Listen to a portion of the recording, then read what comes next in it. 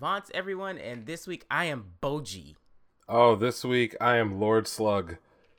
Oh, and we're swapping it, so we will be doing news later, and we are going to get straight to the recaps. So, what do you want to talk about first? I think Paladin was the last thing that I watched, so it's probably the freshest thing in my mind. And I like that they wound up spending like probably 3 going on 4 episodes in this one small area of the story, because this week we got the sort of beginning of the climax where where Will is about to set off, and now we know the mystery of like this land of undead that they're in, and why the 3 characters why it seems like no one is interacting with them. Yeah, and it actually made sense, because I was wondering, you could tell from the opening of the show that there's a wider cast of characters, and of course there's a bigger world, so I knew that they weren't going to be spending a whole lot of time on his early growth and all that other stuff, but I still actually appreciate that they took multiple episodes to just kind of flesh that out, because now as we sort of get the reveal that they're all going up against this echo of the god of the undead, it actually kind of feels earned and interesting, and the little cliffhanger at the end where Gus kind of intervenes and does the whole like, I'll take him on myself, guys, kind of deal. I think it works, and you do kind of feel bad once you have the story laid out as to how they wound up trapped in these immortal bodies in this city of undead demons. And I did appreciate that they flipped the trope of the heroes kind of like being successful, because Will was like running ahead in the story like, oh, I got it all figured out, like, oh, you guys did this and this, like, nah bro, we lost.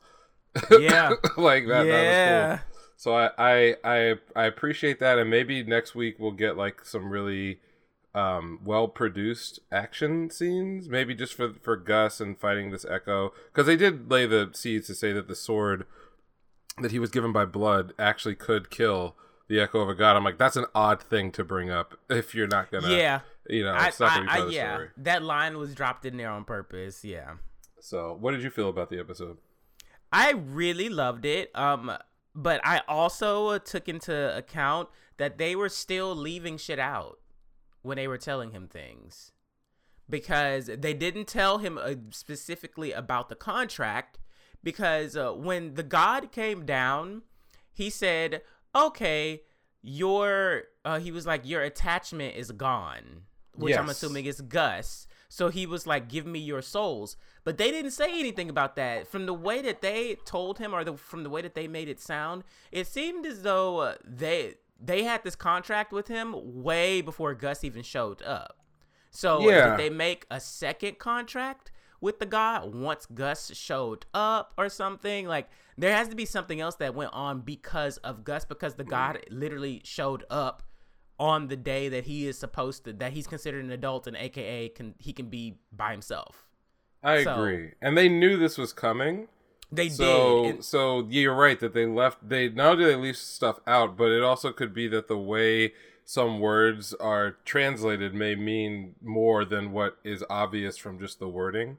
So, and because remember, we didn't really get a payoff to that, the whole line where Gus was like, just lose and make it look convincing. I was going to bring that up next. I was like, so what is the reasoning for him needing him to lose? I don't know. It's not clear to me what that means, and he did lose anyway. I'm expecting something next week. Yeah, he lost anyway, but then also he lost because he was fighting an undead. If he was fighting an actual human, then... Except that motherfucker was like, oh, you did this even when you were alive.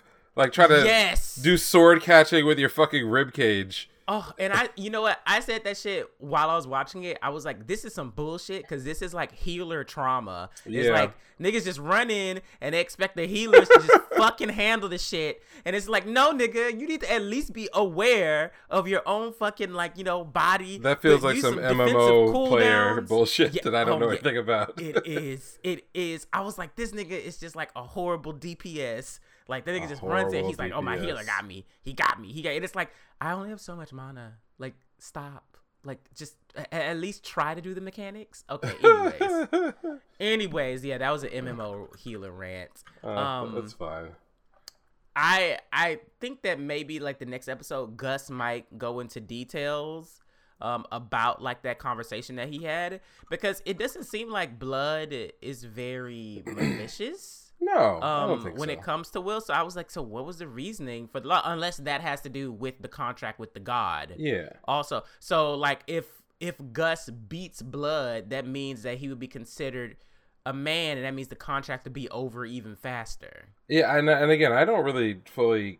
I expect now, having gone through this episode, that they will explain the rest of it. And again, from the intro and outro, it does seem that like not only does Will leave, but he's not like on the run or anything. So no, it just seems like he's wandering. Yeah, I expect this to get wrapped up. It may even be the case that the foreshadowing around that sword is such that maybe he saves the day, like he takes out the Echo, and maybe they're still forced to stay in that city or something. But I could also see it go the other way, because they did a whole emotional moment where he's like, "Wait a minute, I'm not going to see you again. Oh no!" Because he had that vision of the future. I'm like, "I'm gonna bring my friends back. It's gonna be cool." They're like, "Bro, yeah, with the wife and kid." They were like, "Bro, yeah, that don't." Out. We already went last week with somebody getting overloaded with death flags. We don't need any more of that. Talking about the future. Got more of them dead motherfuckers this week on this show. Not wrong about that either. So yeah, I thought that the way they handled both sides of this episode, because the first part of it was sort of was like goofy hijinks. He gets drunk. They try to peep on Mary for some fucking reason, which was also like a pure comedy. Like it didn't mean anything. Yeah, I was like, okay, he's doing this. Okay. Yeah, I am very interested in that sword, and so what I wanted to know though, or what I'm curious about, is that the barrier that that Gus weaved. How the hell did those like lesser demons get through that shit? Yeah, does that mean that like he's not keeping it up, and that like it's like efficacy is like, you know, getting lower and lower every year? Does he no, I feel like magic power isn't finite, because it's just the words, right? Yeah.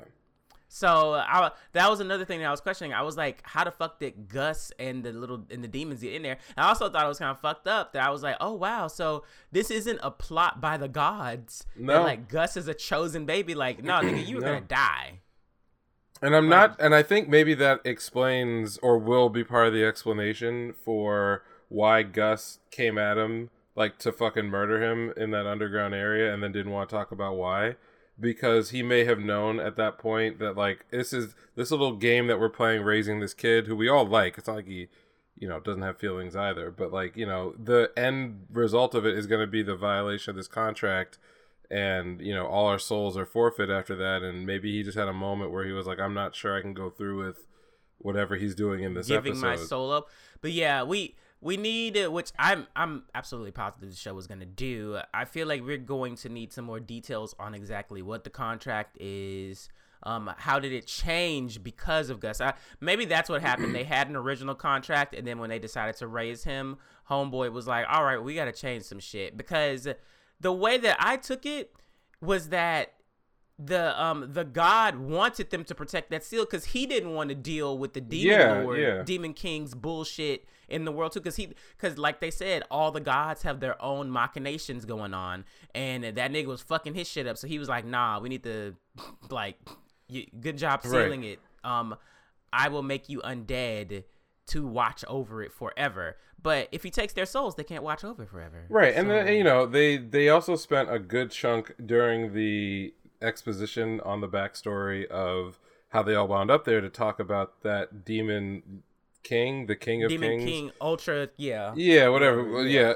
Ultra Instinct Demon King, where his ability was to create demons from his own flesh and blood, which is cool. I thought he was an isekai person for a moment. You know, and you never really know, because that's one aspect of the show that is sort of on the back burner. Probably, again, I've only seen a little bit of it, but like Mushoku Tensei, where like it's not, the most important part is not the logistics of reincarnating in the other world. It's just the story that happens once they get there. But it's also very possible, because they did characterize this adversary. And one of the things that I noticed when I was starting to get into the backstory was, okay, we're doing some broader world building here. There doesn't seem to be a direction for Will yet to go other than to, grow up and leave the city. So now we have that. We have what could be a primary antagonist, assuming the vow that they took or violated here ends with that seal being undone in some way. Mm-hmm. So I could see that being an aspect, and the other way they could go is just pure exploration, because that's what it appears like in the opening. So, a lot of directions that they could take this, and I appreciate that they put a lot of work into the world building and backstory before they got out of this area. We shall see. I mean, that was a pretty good first 3 episodes. Not gonna lie. Yeah, it was solid. Solid. Very much so enjoying the show. It says something that if, other series, and this, by the way, is a very good-looking series as well. Like, there's definitely money behind the production, but they led mostly with story. And usually that's a sign that the writers are confident that the story and, like, the look and the feel of the show is going to carry interest, whereas, like, other series would probably lean more into, like, let's give some big bombastic sort of intro, even if the rest of the series doesn't really live up to that, because you want to hook people immediately. But the story here and the characters are likable and interesting on their own, and then if there's some additional, like, cool stuff that happens, then that'll just be extra gravy, I think. Agreed. All right, what do you want to do next? We could, what we talk about? Go ahead. Oh, go ahead. I was like, do you want to do 86? I feel like not much happened in 86. Yeah, we can. So what did you feel about 86 this week?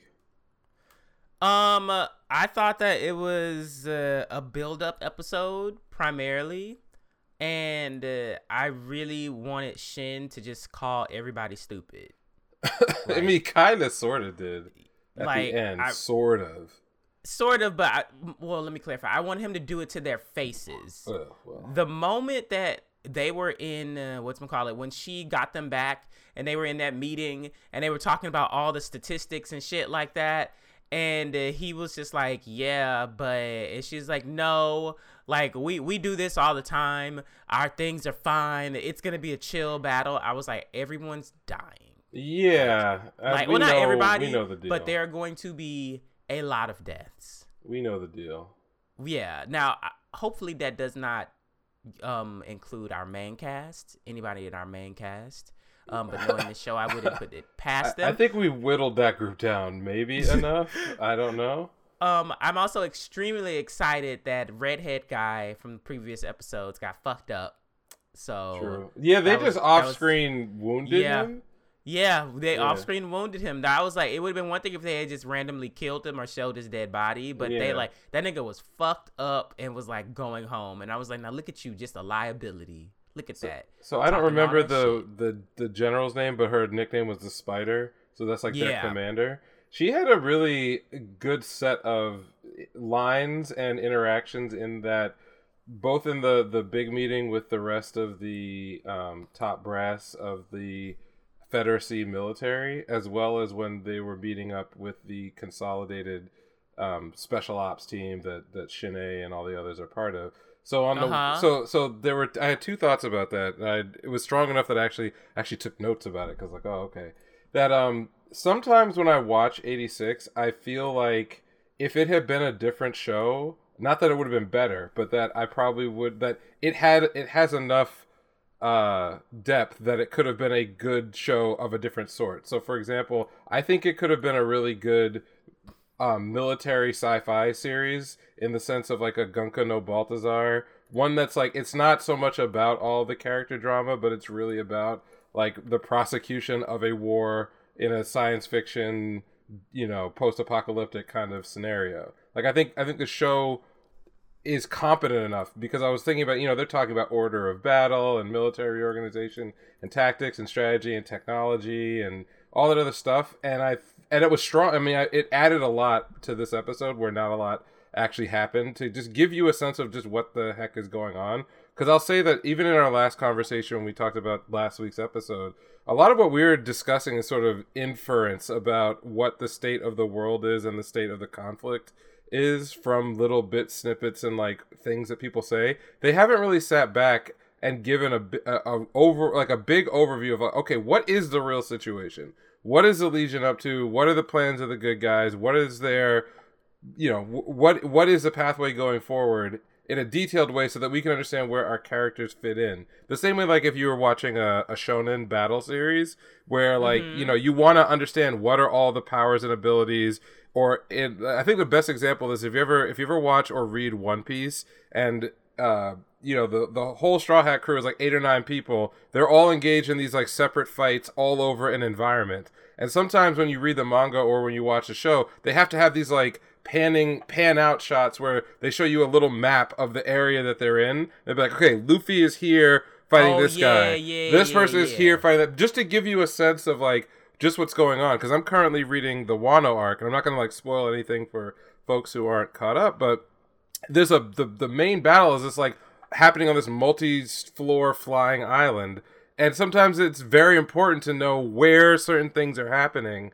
and who's involved, because you'll cut to a panel where like one guy's fighting a giant dinosaur, gets kicked through the floor, and then in another panel it's another fight, and then they crash through. But if you don't realize that like that's the lay of the land and what's going on, it could all just come off as very, very, very confusing.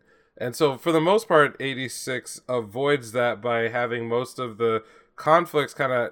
You don't really see what's going on in a fight. They tend to give you little moments for, like, individuals in it. And if there's, like, a big emotional thing that has to happen, then they just focus on that. But they will often, like, cut out whole parts of a action scene. In fact, they've off-screened whole battles just to, like, get to the emotional climax where, like... Shanae has to kill someone, or a character that we like is going to get overwhelmed and die. But it very rarely do you get just like, okay, what the fuck is going on? So yeah, they did more of that in this episode, and they did it very competently. So part of me doesn't wish that it was a different show, but like, oh man, if this had been much more of a military-focused sci-fi action series, I think I would get a lot out of that, as much as I'm getting out of all of the character drama. So that was one thing that stuck out to me. Yeah, I also really enjoyed basically Spider Lady because of the female representation in the show. Yeah. Like it's got a real like strong like women who really don't put up with men's shit and have their own goals vibe going. True. And I'm not going to say that like Elizabeth was the first, but I think that watching Elizabeth's journey into who she was over the first core, that was like part of it that made me enjoy it. But for her to come out of nowhere and say like, hey, I was on the front lines as a child also. That was a great story.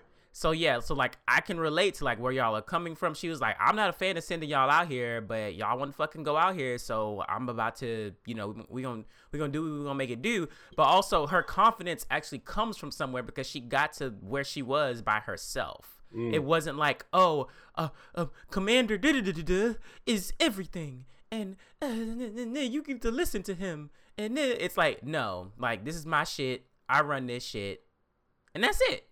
Like. Yeah. No, there was so much so this kind of goes back to something that we've also chatted about it for other series like Back Arrow, where you could theoretically create a one-dimensional character that just serves a particular role. And there's nothing wrong with one-dimensional characters, whether they're comedy characters, serious characters, adversaries, allies, whatever it is. The number of dimensions does not necessarily make a character better, whatever the role is. However, when a story goes out of its way to add layers to a character, even if it's in very short order and it's only to serve one particular point, it helps a lot to get over weirder and wackier or less believable stuff. So in that one scene, because we really didn't know much about her, right? Because if you add up all the time we spent with, I'm going to call it Spider General, whatever her name is, but... what was the first thing we saw with her? It was in a meeting with Ernst, talking about. It was not a meeting. Excuse me. It was in the transport where they were all discussing like, they wanted to get their hands on all this technology, and so she was very excited for that. Then you don't really see her again for a very long time, and the next time it's all about like the invitation to come join this test battalion. But it's still, again, we don't know anything about her other than like she seems to have a kind of pleasant demeanor, but is also kind of no nonsense. In this episode, we actually got a lot of character development for her. We see her frankly at work and not getting shut down by men and standing up, and we could tell that she's intelligent, she's smart, she's very driven, she has like a view of the tactics and the strategy of the war and plan, so that's cool, that's like important. Then you get the scene where they're talking about I cannot pronounce these new juggernaut types, because that was the whole argument. The Reagan leaf? Is it Reagan leaves, yeah. Whatever they are. They're having that discussion, and in that, it's kind of a gag. It starts with a gag because it's all about Shin not wanting to change the name in his own head of what they are, and then they're going back and forth over language, and then she kind of gives up. But in the process of that comedy, it also reveals a couple things, good things that you mentioned before, but also some blind spots that even she has as a person, right? Because, like, yes, she is against having these young children because it's easy to forget that they're all supposed to be under the age of 16. I think with maybe, like, one exception. I think, is Anju the oldest of them?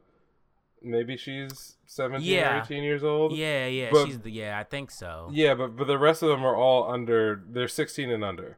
And so she, again, repeats, I'm part of that group of people in this country that does not think that this is, morally acceptable to do. However, XYZ. But then she also kind of repeats the same overconfidence in their understanding of the war, which is the setup for whatever bad shit is going to go down in the next episode. And frankly, I'm surprised all of the 86 characters are so blasé about it. Like, they're kind of like resigned. They're like, oh, well, this place ain't perfect. These niggas are crazy too, or they don't see what's coming. I can only do so much. Do you know what? That fucking enraged me while I was watching it when he was walking down the hallway where Homeboy was giving him a report, and then one guy almost tried to shoulder check him and it was funny. Back at him. Yeah, he looked like, nigga, what? Oh my God. I was like, you niggas are so stupid. I was like, you probably wouldn't be alive if that nigga wasn't at the base right now. And they mentioned that there's still some discrimination, which I think is a good thing to say, because it would be very tempting to cast the Federacy as if it was like this perfect society compared to the other two societies that we know about so far in the story, both of which being autocratic, racist societies. It's also interesting that when we got more of Frederica's sort of backstory about all the time before the Legion were unleashed on everybody. that shit was fucked. It was totally fucked up. And I think, maybe you can speak to that part as well, but like the little nugget that I pulled out of it was they really cast the old Jihad kingdom or whatever it was before as repressive autocratic monarchy, and that the revolution that happened is really funny because they take all these little elements from like the real world. It sounded like the Russian Revolution, and the way it was like the people rose up against the monarchy and we had nothing left and all that other shit. I was like, it's a good idea to humanize both sides of that country, because at the end you have to, if you don't empathize at all with Frederica, her character is a failure. Like, she kind of has to be empathetic. So they did a really good job again of adding layers to a lot of the supporting cast in this episode. But what were your thoughts about that backstory dump, which was both creepy and interesting? I mean, I thought it was a really good setup for the new antagonist that's coming in. Yeah, thank you for that. That's what I thought it was. Because we don't know anything about him, but now, after all that shit, I think Frederica probably gonna die. You think so? Because the fact that nigga literally was so triggered by her supposed death that he sacrificed himself to the Legion because he knew what them niggas was gonna do, just specifically so he could get revenge. Yeah. On the rebellion. So what I think might end up fucking happening, and I mean, I could be wrong, but I wouldn't put it past this show, is that they get to a point where, they getting fucked up and, one of them about to die. And Frederica has made it very clear that she does not want any of them to die.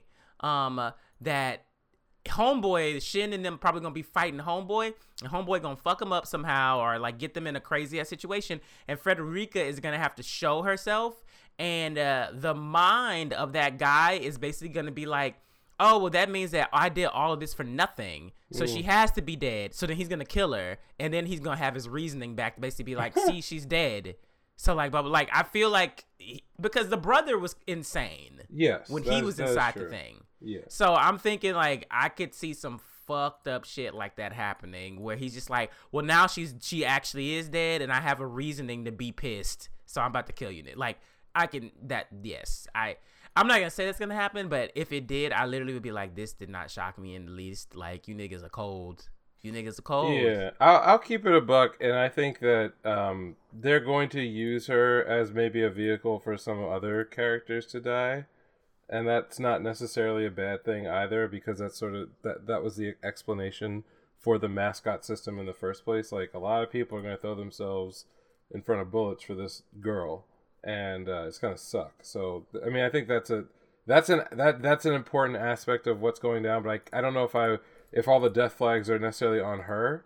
I don't know. I have no strong feelings about that one way or the other. It could possibly be that way. One of the things that I think is kind of a problem with the series is that it hasn't done a great job of establishing a lot of good antagonists to drive action. It's very good about the using the world building in order to create drama.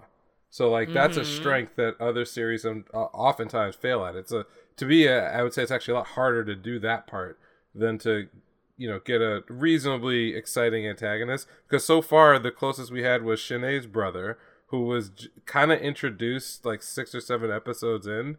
And I felt that was a little late, given that so much of the story and the character motivation for Shin and most of the unit pretty much revolved around his revenge mission against his brother. And we didn't know or learn anything about that character until too late. And then as a Legion, it's not really a character. It's just sort of this mindless ghost of a person that we don't know very well. So, okay, fine. Then we're in like the second act, and once again, it's another, frankly, it's also weird. It's from the same clan or the same family as Shin. So I'm like, okay, that's a little convenient, but fine. Frederica's but also they said that he wasn't directly related. He was correct. Adopted into the clan, so he doesn't have a blood power. Yeah, right. So when Frederica was like, oh, well, he's not really that closely related to you, whatever, I was like, okay, then why did that character need to be... What was from a writer's point of view, what is the point of that connection? Is it that to explain why Frederica is so comfortable around Shanae so quickly because he looks like his long distance relative? And they are blood related because she said he kind of looked like him, but they just didn't have the same eye color. So I guess where I'm getting at is it's a little convenient that the next bad guy is another member of Shin's family who also had like a crazy horrible death and was mentally entombed in the Legion, just like Shin's brother. Like we're getting to the point where we're repeating plot elements, and I don't mind if it's a repetition, but I want that repetition to matter to the story.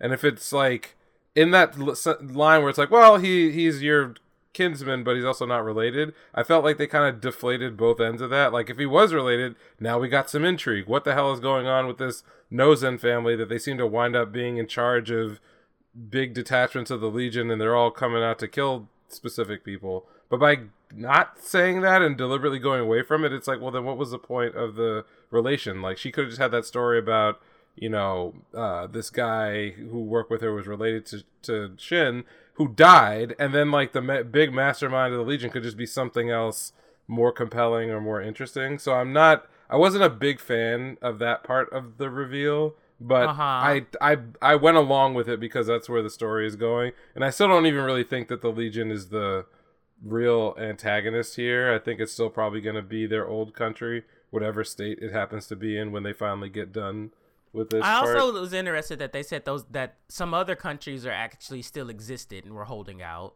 Yep. So that was interesting too. They did some, again, world building, good drama, setting up drama for next episode where we know mad people are about to get wiped off the face of the earth. I think that's good to great. And, the getting the band back together this episode, you kind of got to see a little bits and bobs of the old characters that we like. But, they were always supporting characters, so they don't got to do much. They just got to be there to be like, Shin! Fine. Which is exactly what happened. Yeah. So I'm with all of that. But now we're sort of getting a finger pointed at what is the destination of this season, and it's clearly going to be fighting against this part of the Legion that's controlled by whatever this guy's name is, Brain. Yeah, I don't even remember his fucking name. It don't even matter. So it's cool. I'm if I had to like score the episode, I'd give it a B+. But overall, I like where the season is going. It's just this happens to be a weakness, I think, of the writing. Agreed. All right. We have Aristocrat Assassin. Yeah. This episode was very interesting. Well, I just like all the hints at the things to come in the future. I'm very much so interested in what he's planning to do with the Far Stones. Yes, which as far as we can tell are like nuclear weapons. They're like nukes if he gets his hands on them. Yeah, I'm assuming that he is going to like that put a shit ton of his mana into like multiples and then just like give it to the hero and then basically be like, boom, nigga. Like maybe. I mean, first of all, we don't really know what his assassination technique is yet, because we haven't really seen him like stalk anyone or like try to like find anyone yet, because we're still in like the early aspects of it. But also, speaking on a few things, there were several lines in this episode that made me look sideways. Especially I promise you a wonderful first time. Yeah. And shit like that. Well, that's that's the author. Come on. Yeah, I was like, the author's having a lot of fucking fun with this shit, because their relationship is definitely like brother and sister. Correct. But oh man. And then the ending, I thought oh wow, the ending actually like gave me like redo of Healer flashbacks. That's the point. They even used the same facial yes, oh my god, the slobber. Yeah, you could have just put that in the other series, it would have been fine. Which, I mean, I'm not mad that it was in this one, because it's not like, torturing for torturing's sake, like, for like pleasure. But when he chopped homegirl's hand off, I was like, oh, nigga, same author, of course. Like, yeah. Oh my god. And then her like immediate turn, and she said the dad, if the dad told her that she convinced him and all that, and he just immediately just like, I don't know. Yeah. Anyways. I mean, he probably wasn't lying. If his son wasn't up to it, she probably would have lived. Like he was. Because that nigga's a beast. Yeah, he's a tool, which that also was very interesting to me, where he had that moment where he was like contemplating the question his dad had asked him, and I was like, oh, so you still have to learn how to have emotions and like feel about things, like outside of just having emotions for his family and his mom and dad and shit like that. Like, you actually have to have like emotions towards like what you are doing. You can't just be a tool again. Not that his dad knows that he was a tool, but I think he might have to have some coming to terms with that, where he can't just like, shut it off all the time. Like, he is going to have to like feel something for someone, because it's never going to be black and white. Like, it's always going to be some gray shit. Like, and I think that might hit him the hardest. But my favorite part of the episode was them literally figuring out the magic. Yeah, I have a lot of feelings about that. Good ones, but go on. Oh, okay. Well, yeah, go. I mean, that was pretty much all my stuff. I don't want to get too far ahead, because I did want to go back to something you had mentioned earlier about sort of what is the show actually doing here? Because it could just be another exercise in indulgent pornography, which is what Redo of Healer for the most part is. It's got a little bit more redeeming qualities than that, and not a lot more, but a little bit more. But this could easily be the same thing. You kind of have an overpowered main character and no real actual connections to the world that he's in because he's been isekai'd into it. So his life, was the life he had before. And then, you set up these situations where it becomes morally permissible to horribly murder people if he wants to. So you could the story doesn't necessarily have to be about much more than that. But what I enjoy about it is that there's two secondary questions that are brought up all the time, at least over the first few episodes. The first one has to do with this philosophical debate about that you mentioned, as to like what is the nature of being a person with exceptional skills, or is it fine to just be a tool, or is there something beyond that, something bigger, some other higher purpose that you can serve as you live and grow, in that environment? So that they've wrestled with that over 3 episodes. Lou himself, even his old life when he's having that conversation with the goddess, is essentially mulling that over, and his initial decision is, I want to live for myself. So he kind of comes to not necessarily an answer, but a direction. So that's one element that doesn't have to be there if they didn't want to. And the second piece is his commitment to having what we would call like a normal or pleasant life that he missed out on in his old life. And so trying to figure out he doesn't know the answer to that, but like the way his parents, who are actually crazy people. So let's be very clear. These are psychopaths, psychopathic murderers. But the world that he kind of gets to live in with his father when he's not in like assassin mode, and his mother, who just, she clearly knows everything that's going on, doesn't give a fuck, but like she just wants to dote on her kid and doesn't really seem to care that he is the living equivalent of like a weapon of mass destruction. Like, she doesn't care about that shit. Like, his commitment to having like that side of his life be fulfilling is another philosophical quandary to be in. And again, that didn't have to be a part of the story at all. They could have the story could have been written where he's this master assassin, but he's just born into this idyllic aristocrat's lifestyle, and it's his desire to be an assassin and continue that, or being drawn into it by virtue of the goddess's promise that he made. That could be like a duality, but the idea that his parents are also aware and facilitating and teaching him and doing all these things, it's really cool. It's like this is usually a criticism, and you'll hear this from like movie critics or like art critics. It's this idea of like putting a hat on a hat. Basically, if you're wearing a hat as an embellishment, that's cool, but what's the point of putting a second hat on top of the hat you have? It goes from being like a fashion statement to like something that looks ludicrous.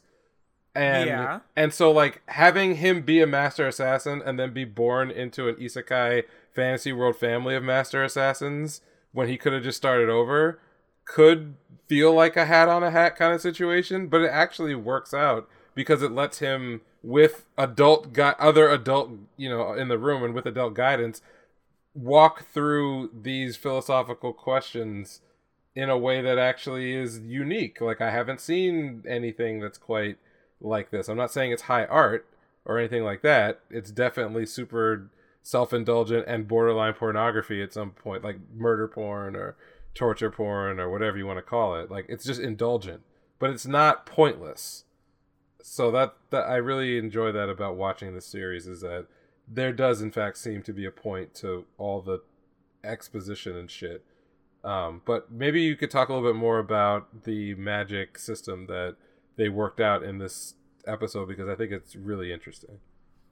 I mean, I don't even know if I fully fucking understand it. So it's more so about a set incantation, and then changing the like one part of it to bring about a different result. Mm-hmm. Is that what it is? Yeah, it really sounded like computer code.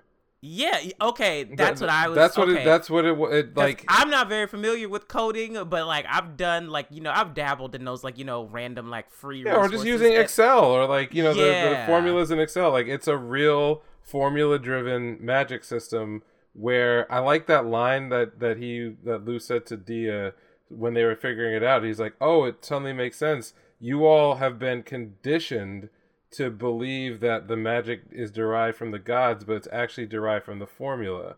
And then there's a rule that clearly seems to be that, like, you, unless you're given the formula, you can't execute any new magic because it'll just fail in the way that it failed for Dia. But because he had chosen that skill that allowed him to create new abilities, which is an ability, I guess, anyone could get. If he gives them the new thing, then they can do it? Yeah, and I thought that was a clever workaround that is overpowered and kind of silly, but at the same time it's not an ass pull. We learned all of these components of what would be the solution in the first episode. With them. Yeah, and it was also foreshadowed in the first episode. Like, he had an ability. The Spellweaver. Yeah, right? So, again, this is just the little stuff where if you give the foreshadowing, even if it's a minor point, it makes the silly kind of contrived reveals later work out and actually feel earned. So I really like that they spent a lot of time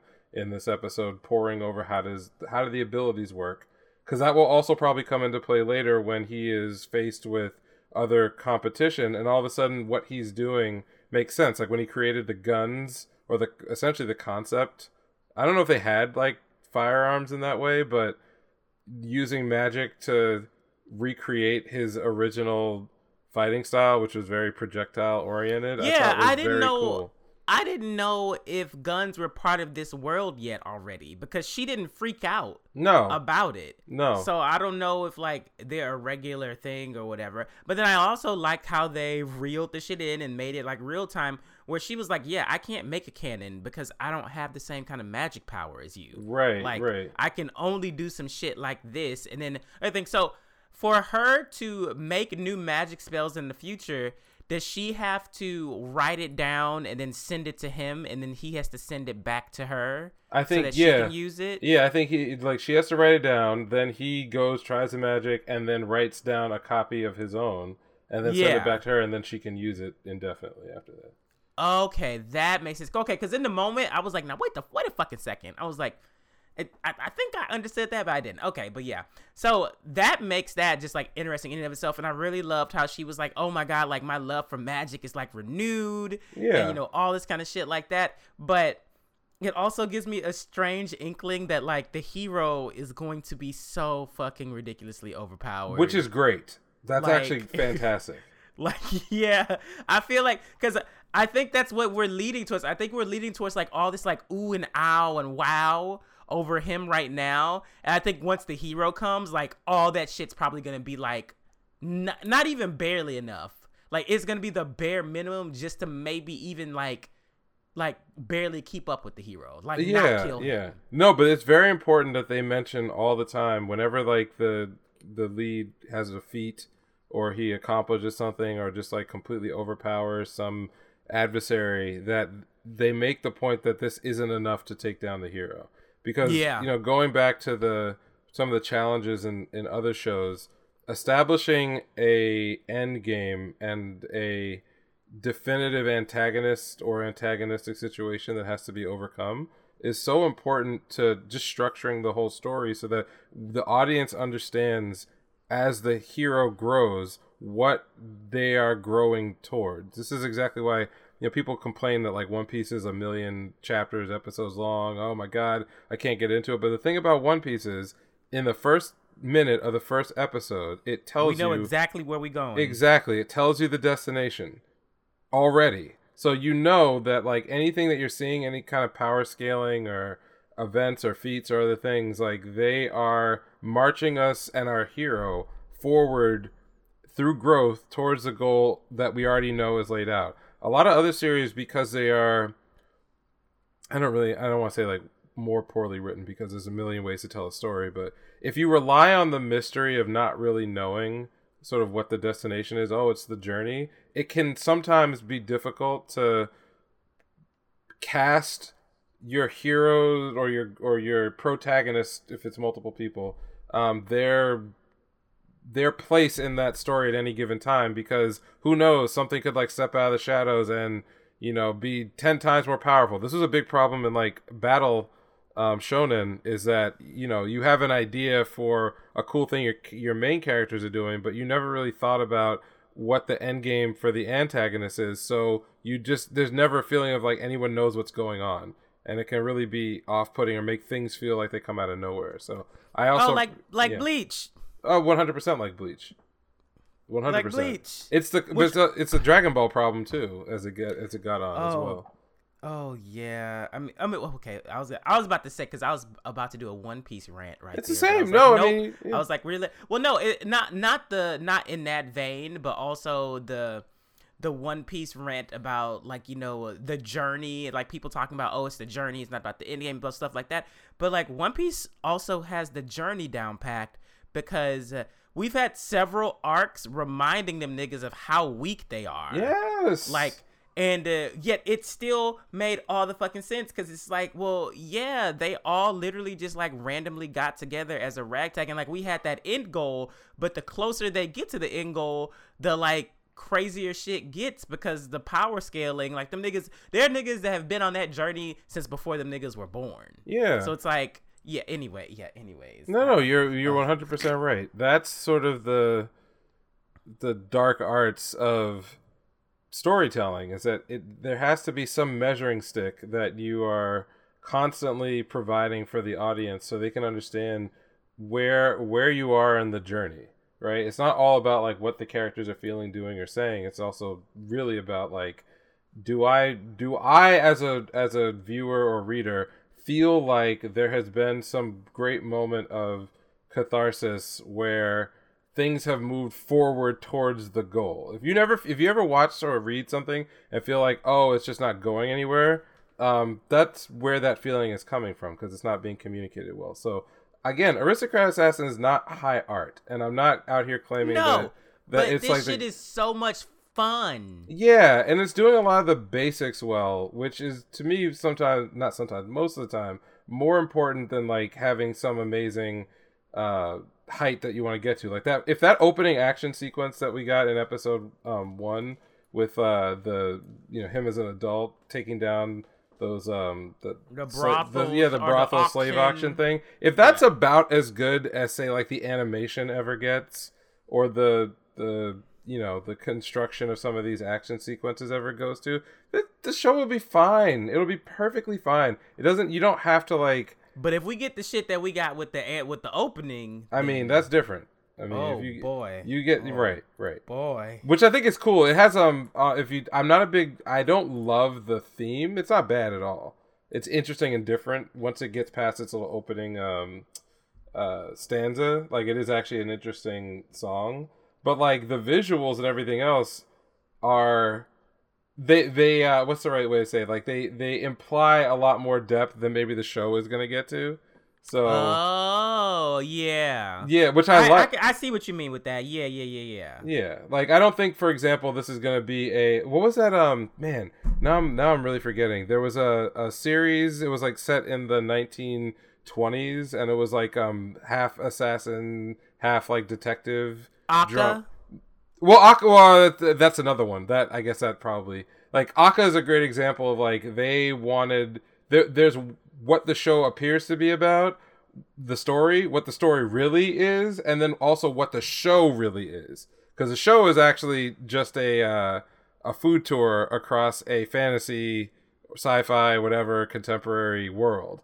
Because that's all that happens every episode. Is they go to a new place, they talk about all the food and all the other stuff that's there, and then there's the friend is in the background. The friend is in the background, and there's like 5 minutes out of the episode of like whatever the underground shit that's happening in that zone is, and then they leave and they move on to the next place. So like but I would just say it's just not.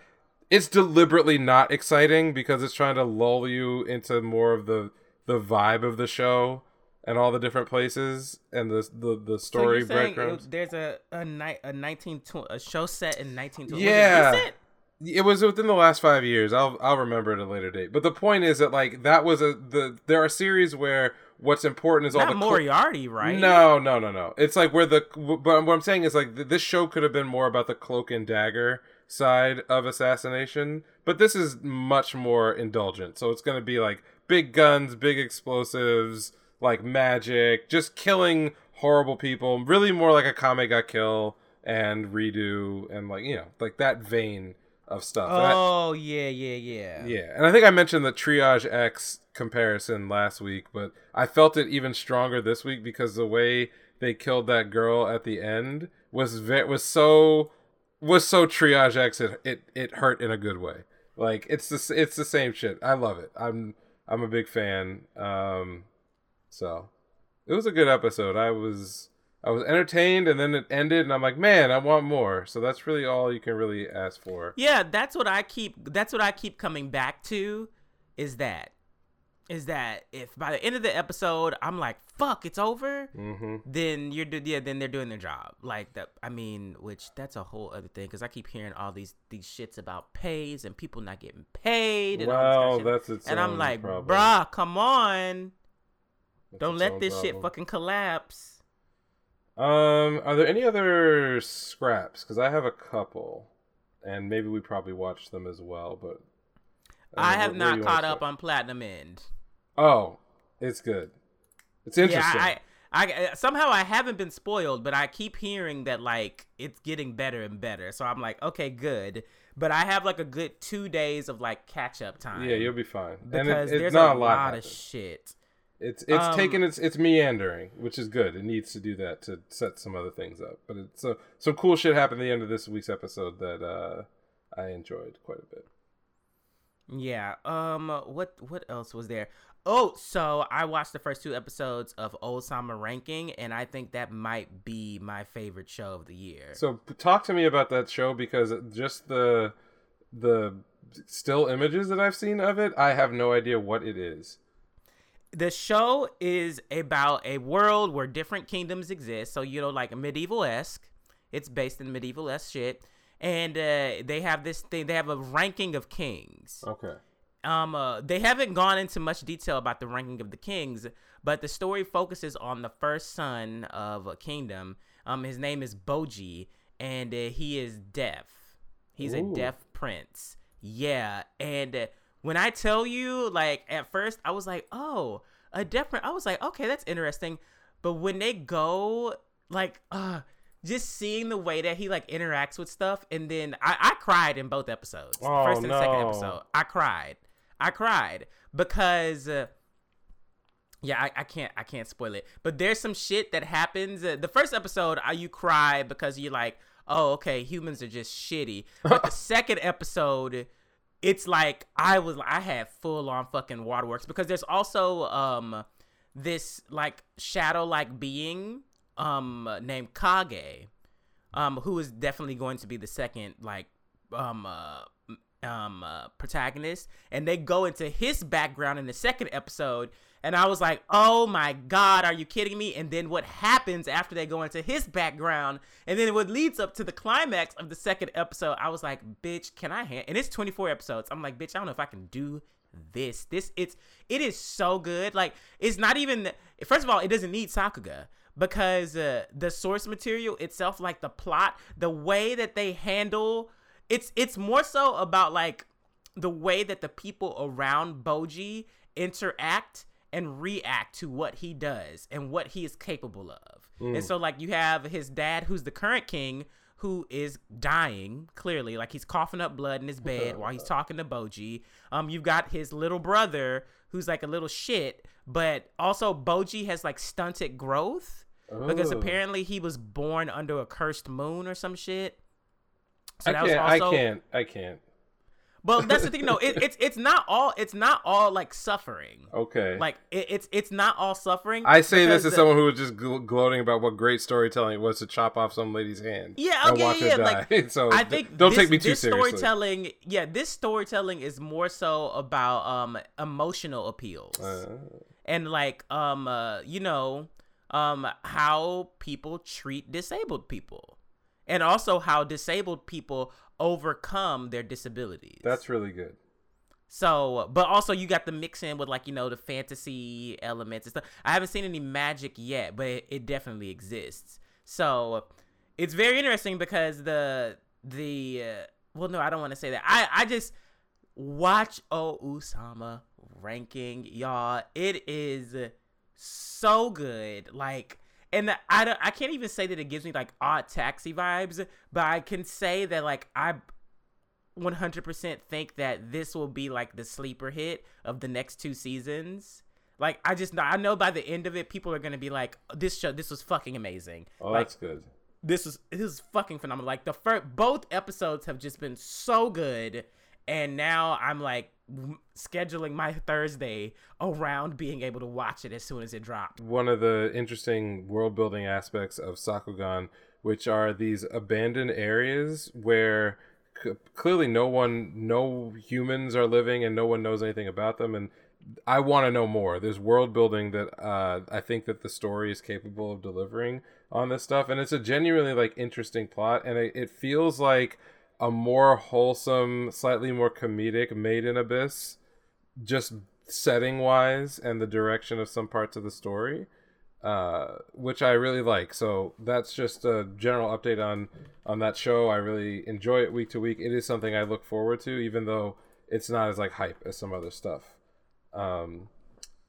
Besides that, what else did I watch? Tact Op Destiny episode 3, which I won't say any more than the backstory is more or less complete, where now we know how they got to the point they were in episode 1, and it's good. It's just really good. It's great to look at. Solid voice acting. Now that I understand like the main character's motivations a bit more, like it makes his relationship with Destiny a lot more interesting than I thought it was going to be, because in episode 1 they're kind of just very annoyed with each other. So I thought this was one of those like odd couple type relationships where like maybe he didn't really want to be partnered with this person and that's why they don't get along. No, actually he was like borderline autistic music guy with like no social skills, who finally was like coming out of his shell with a girl who could really see who he really was, and then she's fucking blown apart mostly and reborn as this like killing doll that has no memory of her past life, basically a whole new person. So she's definitely different than the rest of them. Oh yeah, she's way different. There's all kinds of, I don't know if you've seen the episode, but like there's the process. Oh yeah, the third episode. Yeah, I've seen the third episode. Yeah. So like so she's very different. So I like that they use those 2 episodes to just catch us up to episode 1, because it felt like there might have been like a much bigger backstory, but no, they were at the beginning of their journey right there, and like his attitude towards Destiny is like that's so exasperated in that first episode is really more like I'm getting to know this person for the first time and they are not listening to me and they're gonna get me killed. Like that makes a lot more sense. So I enjoyed that, and there was some really, really good animation also in this episode with the 2 new, the conductor and the other girl. I thought they're dynamic because she's much more lively. I thought all the music arts characters were going to be like, or I thought that just their characters were going to be like robots, but it's like no. That's it's specific. just Destiny. Yeah, because I don't know if I could deal with a series where like half of the cast were like unfeeling, emotionless killing machines. But then it also is fucked up that like they lose their complete like memory and life from beforehand. Yes, that is utterly fucked. Yeah, just because they have the potential to become the thing. So I would just like to appreciate the show for having a gay male that isn't like hypersexualized the entire time. I was hoping that you would watch, and I want to know what your opinion was on that character. He had one line that was flirtatious, and that was it. That was I'm fine with that. That's fine. Yeah, that was A-okay. But the fact that he appeared on screen and I was like, gay, he's fam. You coded him immediately. Yeah, I was like, he's family. Got it. But that it wasn't like immediate, like, oh, he's cute. Oh, you're cute. What are you doing? Yeah, it wasn't any of that shit. Yeah, It was just like, okay, no, he's like, we in this shit too. And also, he is most likely going to be a prominent supporting character because he's already questioning what's going on with the maestro and shit like that. And he's like, oh, 10 years ago and da-da-da-da-da and this shit. And like, this isn't matching up. And I'm like, oh, so it's not just about you showing up to make Tact feel awkward. Beautiful. Yeah. Thank you. Thank you, Mappa and Madhouse. I think his name was Lenny. You hear this, Shokugeki no Soma. I think his name was Lenny, and I don't remember what the other one was, like Teton or Titan. Yeah. Titan, yeah. So Letty's character is actually one of my favorite supporting character archetypes in like anime. The whole like experience, like the experienced veteran who kind of puts on a very like lively. Yeah, they have like two sides of their personality where like one is really like carefree and kind of lively, and the other one is very shrewd and not necessarily calculating, but like highly intelligent.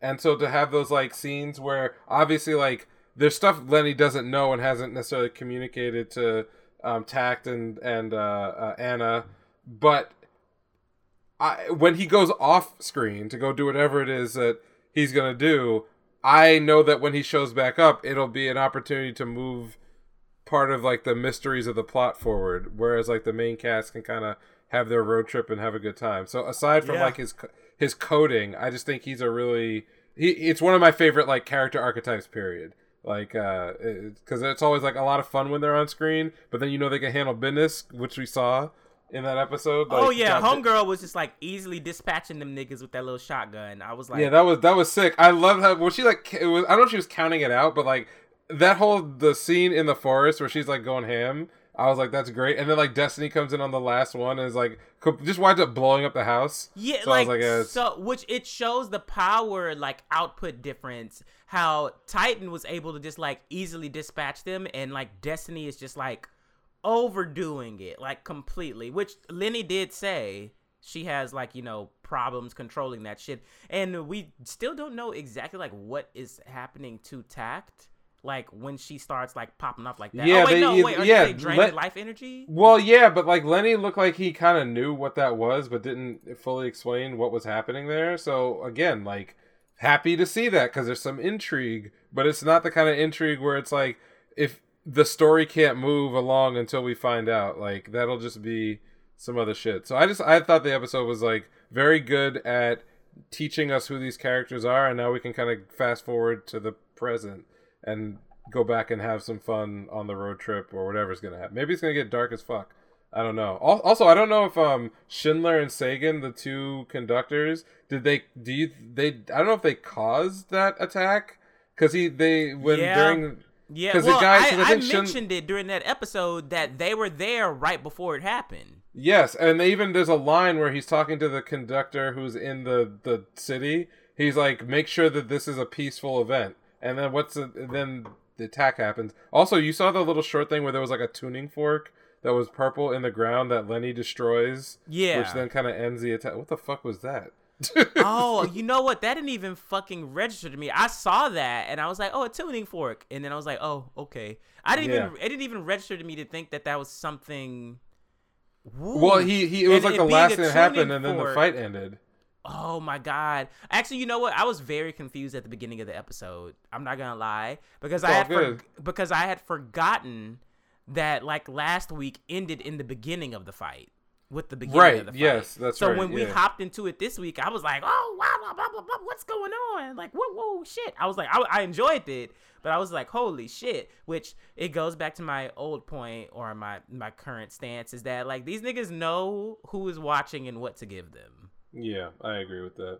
So yeah, that was fun. And I also watched Muv Love Alternative because I'm just like there's not a lot of like hard mecha stuff other than Kyokai Senki, which I also watched, but I don't have as many like thoughts about because it was a lot of like people getting to know each other kind of episode. Yeah.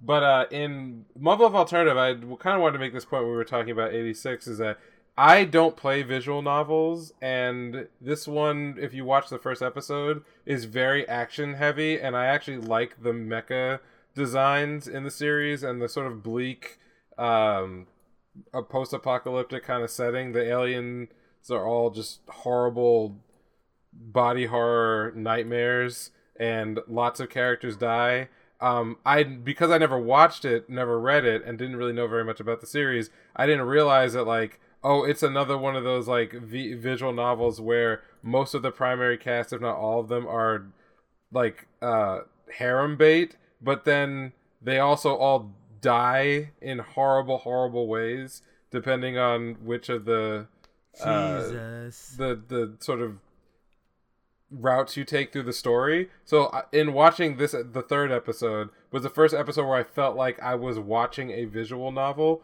because the guy literally mentions like, oh, on this route, this thing happens, because Alternative is supposed to kind of be the good ending of the, or one of the better endings that you can get to, kind of like how you have like Fate, and then you have like Stay Night, then you have like Heaven's Feel, and I think there's like obviously there's like the mainline story, but like some of the side stories have air quotes like better or worse endings. So this I think is like so I think Alternative is kind of like having done the whole story once before, doing it again, but choosing the right options, or knowing ahead of time like what things are going to happen. So there's a really interesting like way that the characters play off each other, that as someone who doesn't read visual novels, I was like, oh, is this what that experience is like when you've gone through the story once and you kind of know what to avoid? And they do find interesting ways to have his prior knowledge not necessarily work out the way you would expect in a series where, you know, being omniscient about the future you would think would give a lot of advantages, and that in fact it kind of fucks up. And they talk a lot about like time travel theories, and you know, I don't want to get too deep into it, but it was more reasonable than I would have expected. But I am almost over the like new girl of the week popping up, and it's like, oh, this is waifu number 6, and I'm like, I don't care about any of this shit. The only saving grace is that they can all die horrible deaths. I mean, like being devoured alive, bisected by like eye lasers. What the fuck? Like, yeah, there was even a scene. I mean, I guess if you were a reader, you would know who these characters were, but I guess he made some choice to try to like stop a major war from breaking out, and as a result, it sent off a unit of people that had a character among that unit who he would have known from his prior past but didn't realize. And so they show these like more hot girls getting into mecha and going out to fight, but then in like a little side screen they died as a result of that, and he doesn't know it yet, which I thought was like hilarious. Shit. Yeah, so it's I actually like it. I'm enjoying it. I don't know if I like it enough to go back and watch the older series, because I think there were 2 seasons worth of it. Someone correct me if I'm wrong. I think that there were like 2 seasons, at least 1 season prior to this, from like maybe 5 or 10 years ago, because I've heard of it before as being a brutal ass show to watch. But yeah, I'll probably continue to watch it, at least until like they haven't even gotten their fucking mecha yet. I've seen everyone else fight except for them, so I want to get that out of my system. And then Kyokai Senki was just again setting up what the supporting cast is going to be.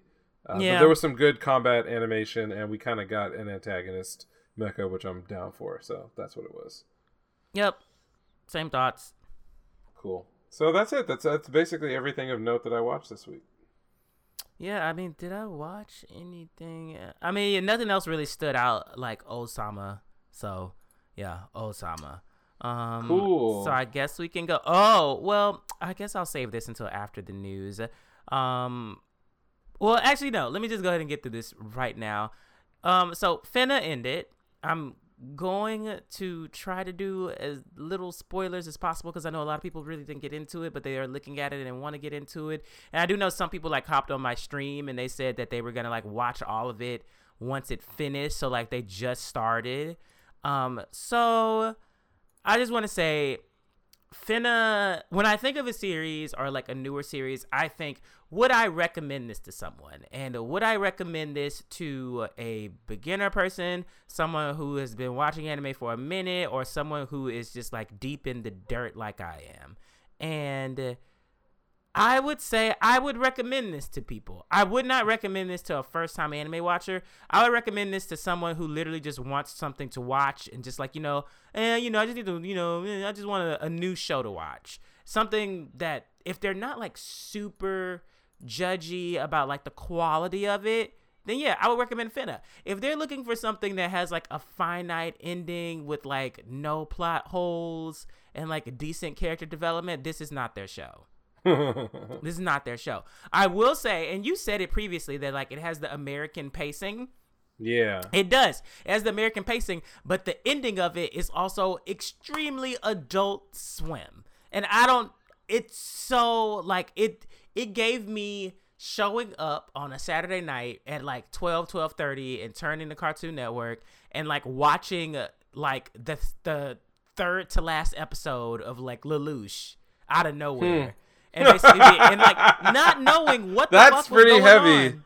That's like, pretty heavy. Yeah, like not knowing anything that's going on, but still basically being like, oh, but I love this show. I'm gonna watch this shit. So like, I feel like maybe Finna was like drafted to have that appeal, because with the final episode, even if you watch the entire fucking season, there were still so many plot holes that I was like, wait, no, you can't. But no, what about the mama? And then wait, okay, so who was actually the daddy? And then wait. So is it done? Did it end on a cliffhanger, or did it actually have a definitive ending? The ending was something. The Eden storyline is over. Okay, so there's more. But no, there isn't. Oh. Okay. Well, I can't tell you because it literally would spoil one of the biggest twists about like what happens. So like, yeah, well, I will say the Eden storyline is over, but they have not hinted at a new storyline. But then I went to like Crunchyroll's Twitter and shit like that, and people are begging for a season 2. And I'm just gonna let y'all know we don't need that shit if it's gonna be more of this. And I just want to say that the biggest plot hole, and this is what pissed me off, and I'm about to say this part. So do your thing. If you haven't gotten to the part where they talk about Shitan's brother, then skip ahead a bit. And we get to the new segment. But I just want to let y'all know that this is one of the most frustrating things that a show can do. You do not spend an entire episode building up someone as an antagonist, and then you never give them screen time. Ever. Oh. They spent an entire episode and then following episodes being worried about Shitan's brother showing up, and that Yukimaru always loses to Shitan's brother, and that Shitan's brother literally had like 3 lines in the show. What? Like 3 lines. Yeah, he had 3 lines, and what? They were all flashback lines. What? They were all flashback lines. So I'm like, so you spent this entire episode where the group split up because some people, the group split up, or they had their differences, because Yukimaru was like, I'm gonna go save Finna, and Shitan was the one who was like conspiring with the brother and the old nigga on the island, who basically didn't like Finna from the beginning. They just wanted to use her as a means to an end for a bigger thing that they got going on with the British government. So I'm like, early on in the series, when all that stuff was brought up, I was like, oh, okay, this is actually intriguing, and these are plot lines that will eventually be explored. And they were not. So what you should have done is left it out of the fucking story, because we were enjoying it already. But the only thing that I kept thinking at the back of my head during the entirety of the last 3 to 4 episodes was, when does the brother come in? Because he's an antagonist. He's you have set him up to be a primary antagonist, and he has not shown up. Where is he?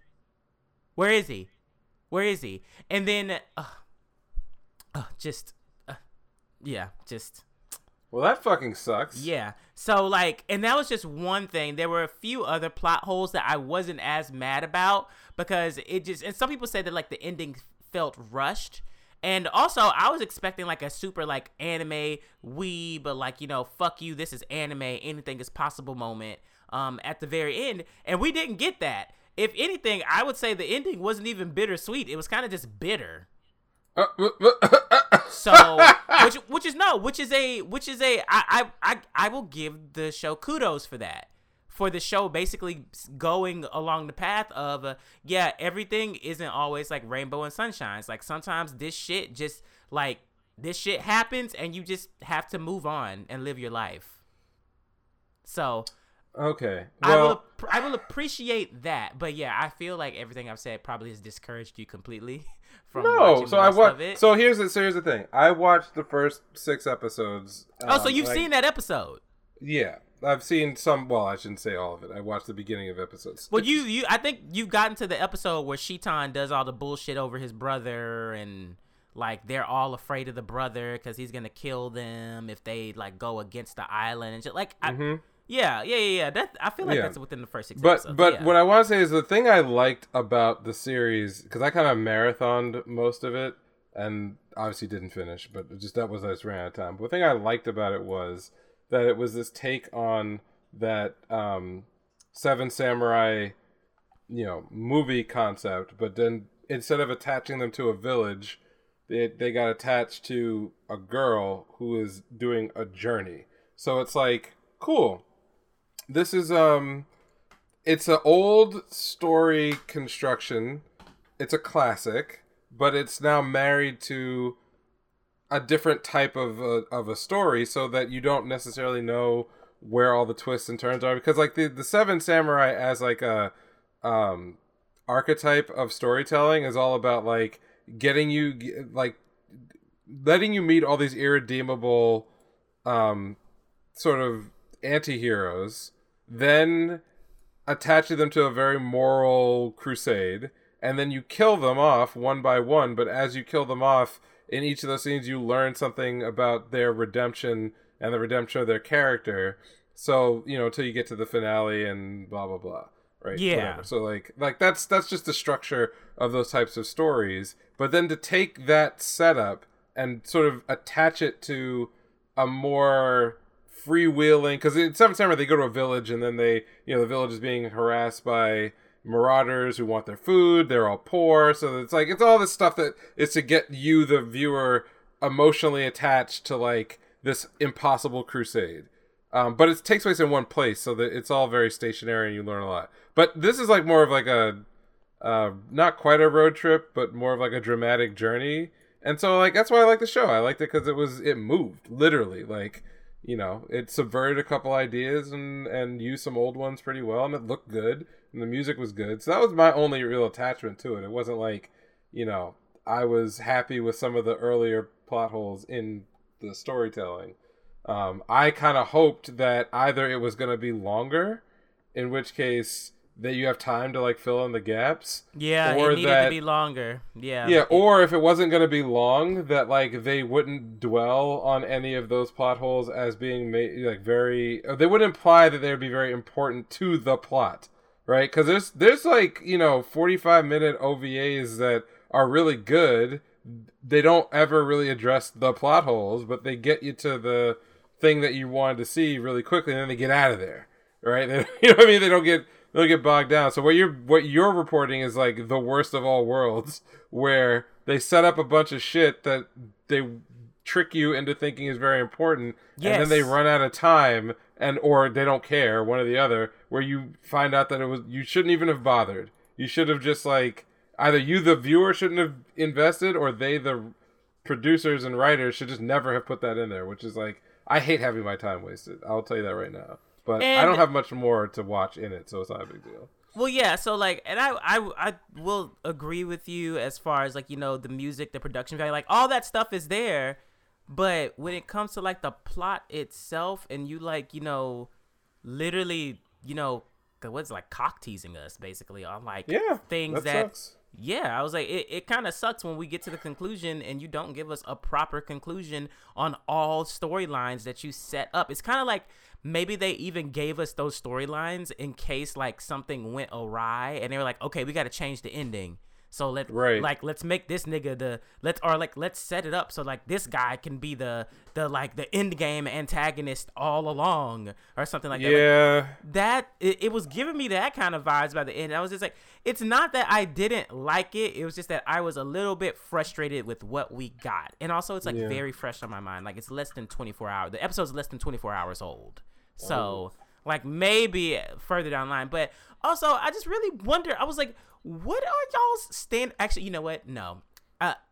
As I say that, it actually makes more sense to me, because I kept wondering, I was so confused when I saw all those people on like Crunchyroll's like Twitter and Instagram like singing the praises of the show, and I kept wondering, I was like, what is it? Like, what are your standards? Like, and then I also remembered that like schools really don't teach niggas shit no more.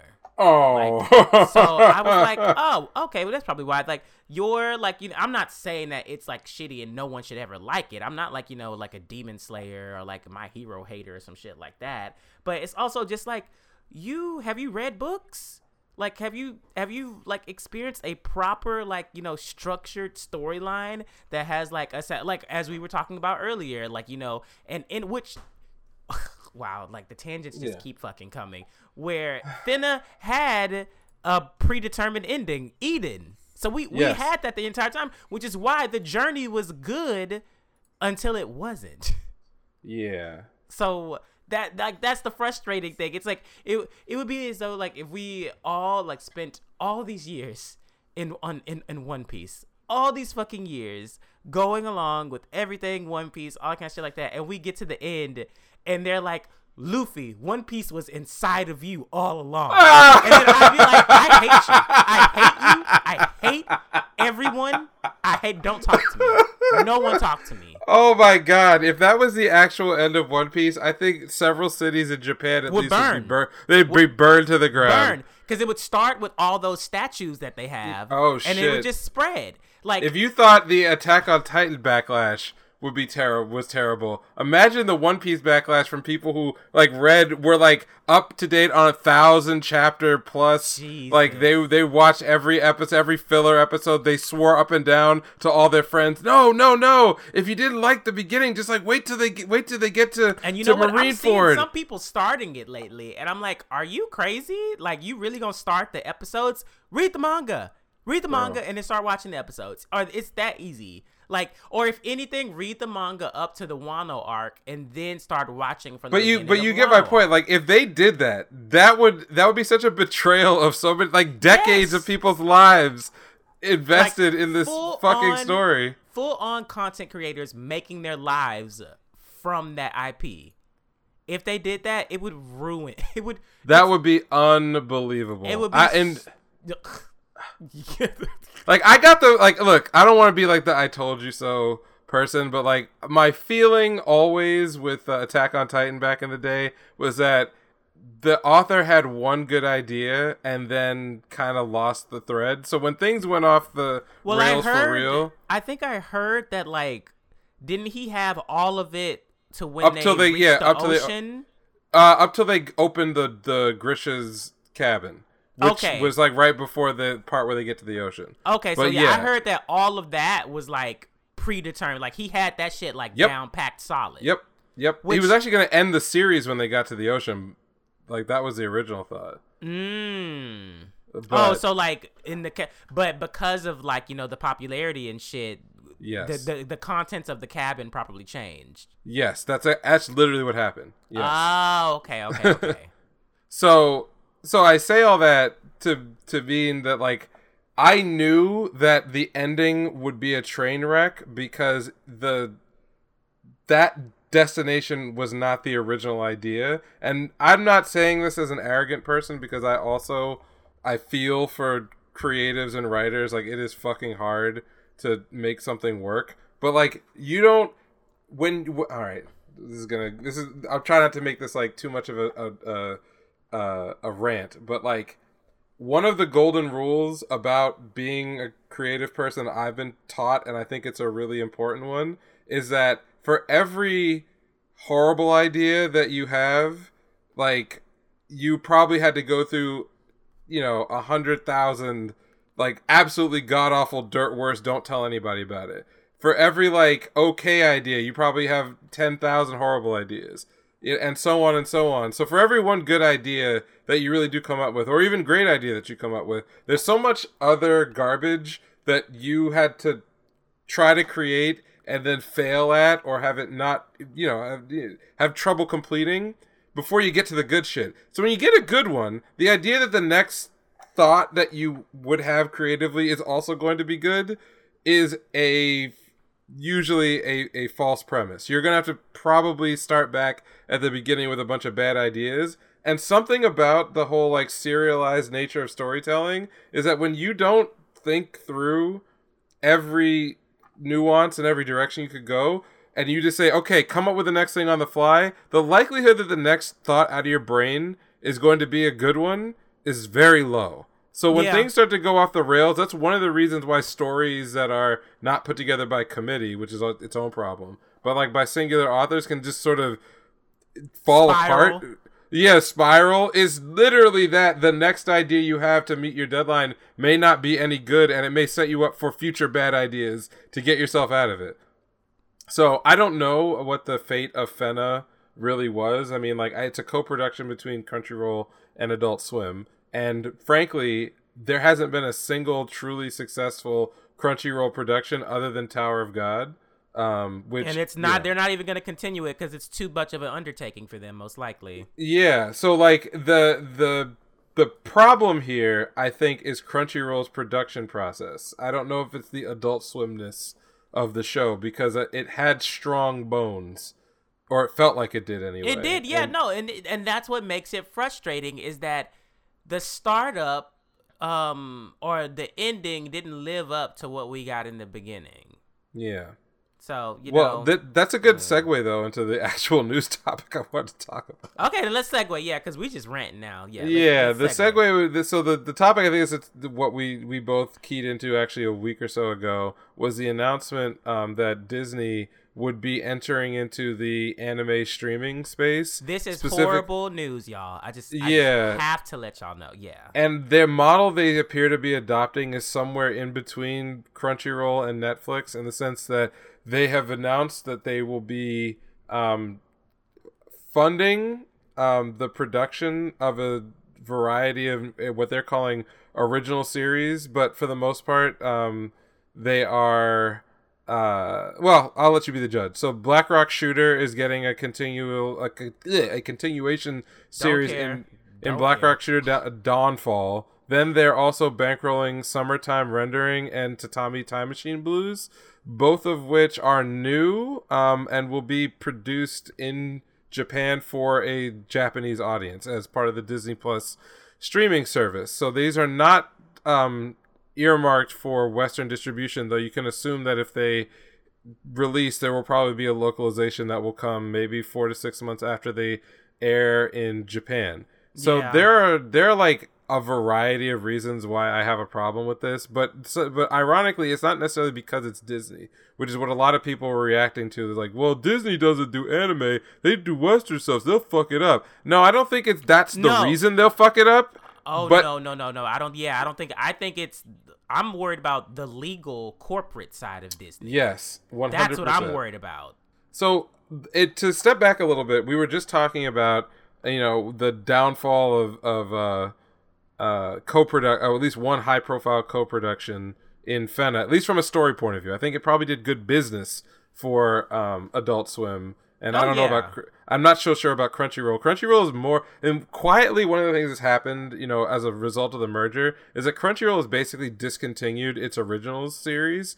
I think even though that girl, that Magical Girl one is, like, getting released now. Yeah, but that show has been in development hell for, like, 4 years. It's crazy. So, like, look, I don't want to step into the more hot button political side of the conversation around was it Guardian Spice or something? High Guardian Spice. Regardless of what you think the origin of the validity of the origin of that production and the people behind it and what their intentions were with the series, there's major problems that we've seen from the production model that Crunchyroll undertook.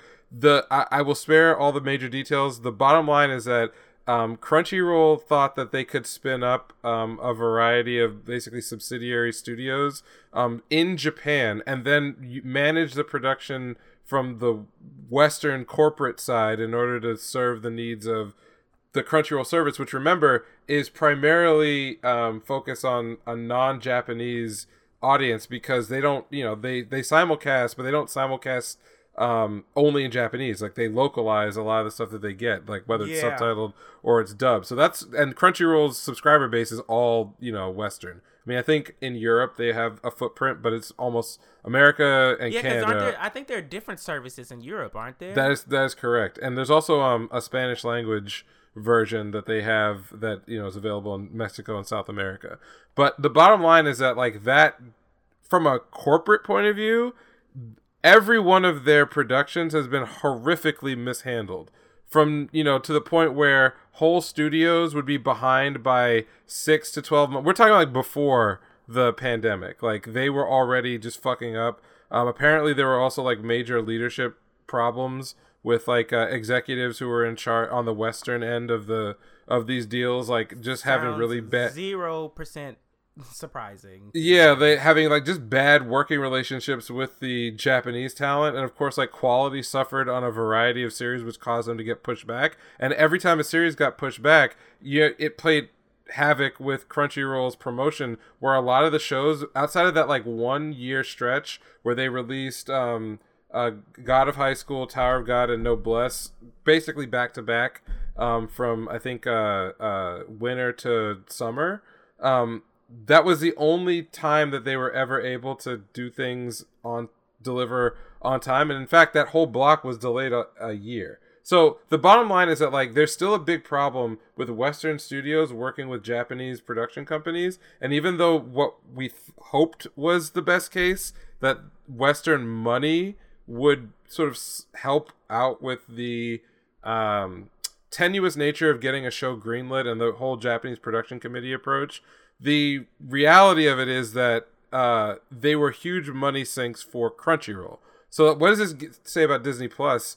It says that adopting the Crunchyroll model but thinking that you can do it better seems like a risky decision. And then if you look at the shows that they have announced so far, none of them strike me as having the upside of like international success as anything Crunchyroll was trying to do. Whether they succeeded or not. No one gives a fuck about Black Rock Shooter. I'm sorry. Yeah. Like, I mean, it has its community, but like on the world stage, the main thing I think of when I think of Black Rock Shooter is just going and finding a fight compilation.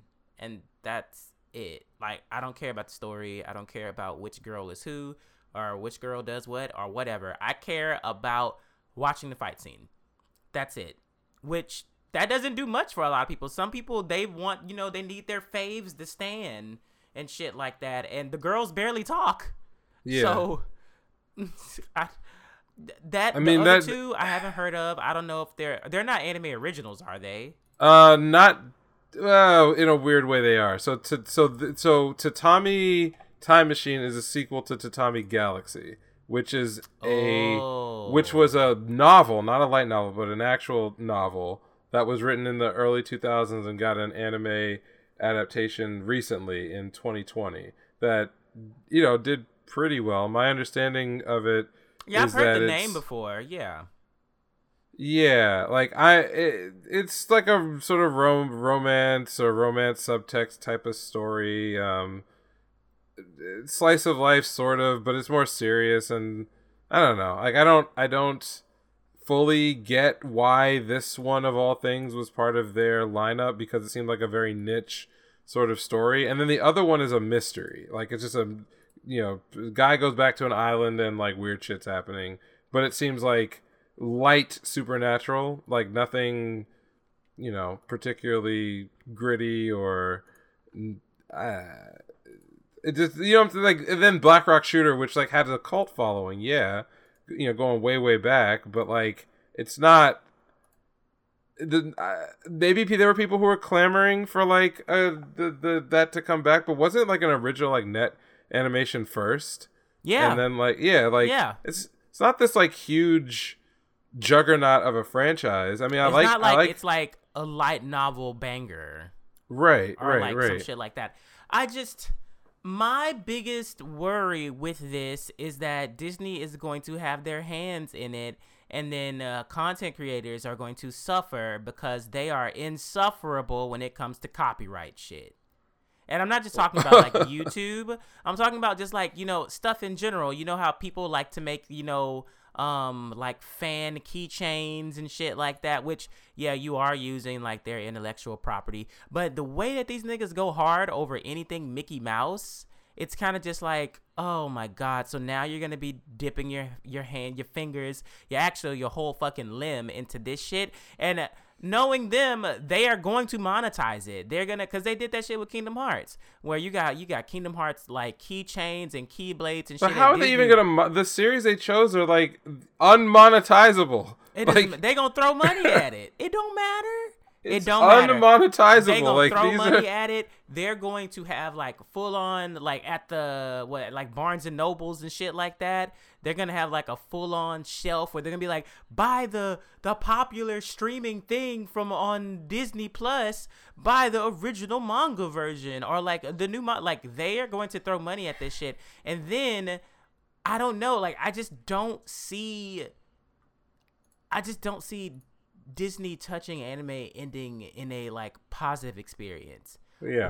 What I see is, and I hope it doesn't end this way, is that I don't want them to like have ownership primarily over studios. So I know they just did like, you know, Visions and shit like that, but those were collaborations.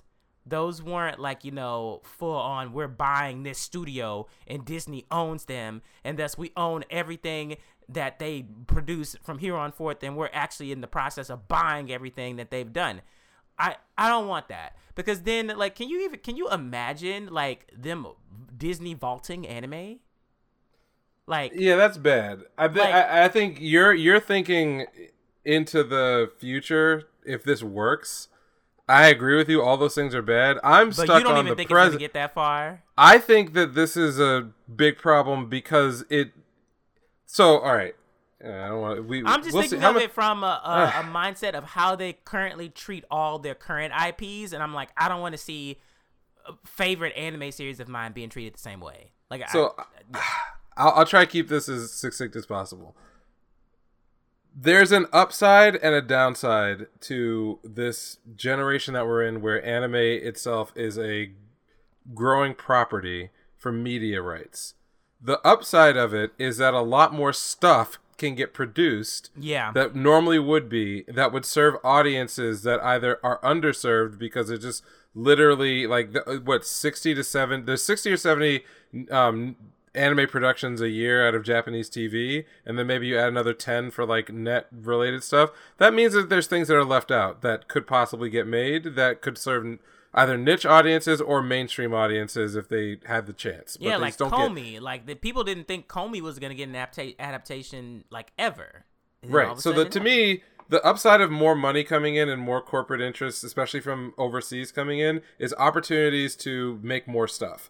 So the best case scenario for the world we could be living in right now is that all of these Western companies came in, they found undervalued projects that people are pitching, or from original stuff, or existing stuff that otherwise wouldn't get animated because the built-in fan base in Japan is not big enough, and those get made, and some of them are good, and then they become tentpole type of affairs, and everybody wins because we all get more anime and it's better, right? That's like the ceiling of the upside. Then there's like some fringe benefits about maybe making the committee system that currently funds and promotes and monetizes a lot of anime in Japan more open and more transparent, and therefore this new money comes in and makes like the workers' lives better. That's like fringe benefit that we could get. Then there's a ton of downsides, which you've outlined one of them, which is like rapacious foreign companies come in, buy up a lot of rights to series that people want, and then monetize them aggressively and fuck everyone else, over. That's one downside. I think another big downside is these Western companies come in, they don't know what the fuck they're doing. They mismanage or mishandle big IPs that we really, really like. And then when they eventually or inevitably fail commercially, because they now own the rights to these things, there's no chance that we get anything in the future. So we get nothing. And I feel like so far we've only gotten the downsides and none of the upside. Yeah. So my big problem is like whether it's medium term, near term, or far in the future, I don't like what is happening, and to have Disney come in and basically now try to duplicate a model that already failed miserably with a company that doesn't have its history, only they are already doing it worse by not even picking up series that are going to do anything or have any plan to, deal with the Western side of the releases. This just feels to me like, the Disney Japan subsidiary wants to own some anime. Yeah. That's it. Yeah, that's it. It just fucking sucks. They want some money. Yeah. So I don't like it. I'm negative on it, and I'm negative on Crunchyroll. I'm negative on what Netflix is generally trying to do. The only thing I'll say about Netflix, which is a gift and a curse, is that they have shown some creative ambition with the choices of the properties that they directly fund. I think like they haven't had a lot of hits, but I like what they did with Baki. I'm a fan. I like what they did with Be the Beginning. I don't think that really even would have been made if it wasn't for the way Netflix funds stuff. But the problem with Netflix funding of anything, and that includes all their live action stuff, is that they don't tell the audience anything about the performance of the shows. Which means that when shit gets canceled, it comes out of fucking nowhere. So if you're dealing with a series that like looks like it's going somewhere, and then out of the blue you find out, oh, it was dropped and canceled by Netflix, but you don't know why, and there's no recourse, and oh, by the way, you can't get any physical version of it anywhere. There's going to be no merchandise. Nothing cool is going to come out of this investment for a fan. That fucking sucks, and I'm not a big fan of them owning the Western rights to a lot of stuff, and they mislabel shit by calling it Netflix Originals when it's really just rebranded stuff out of the studio system. I hate that shit. Yeah. So, got that off my chest. Seven Deadly Sins is not a Netflix original. No, it's not. And you know what? Frankly, like maybe it shouldn't have existed at all because like that third season was absolutely trash. Oh no, I didn't finish it yet. I need to finish that. I need to get caught up. The story is fantastic, but the animation is not good in a lot of parts. Oh yeah. Well, I heard that. Oh yeah, that final battle when like his dad. Well, not the final battle, but like the first core of the final season. Yeah. Where like the dad took over his body and shit. I was like, this is boo boo.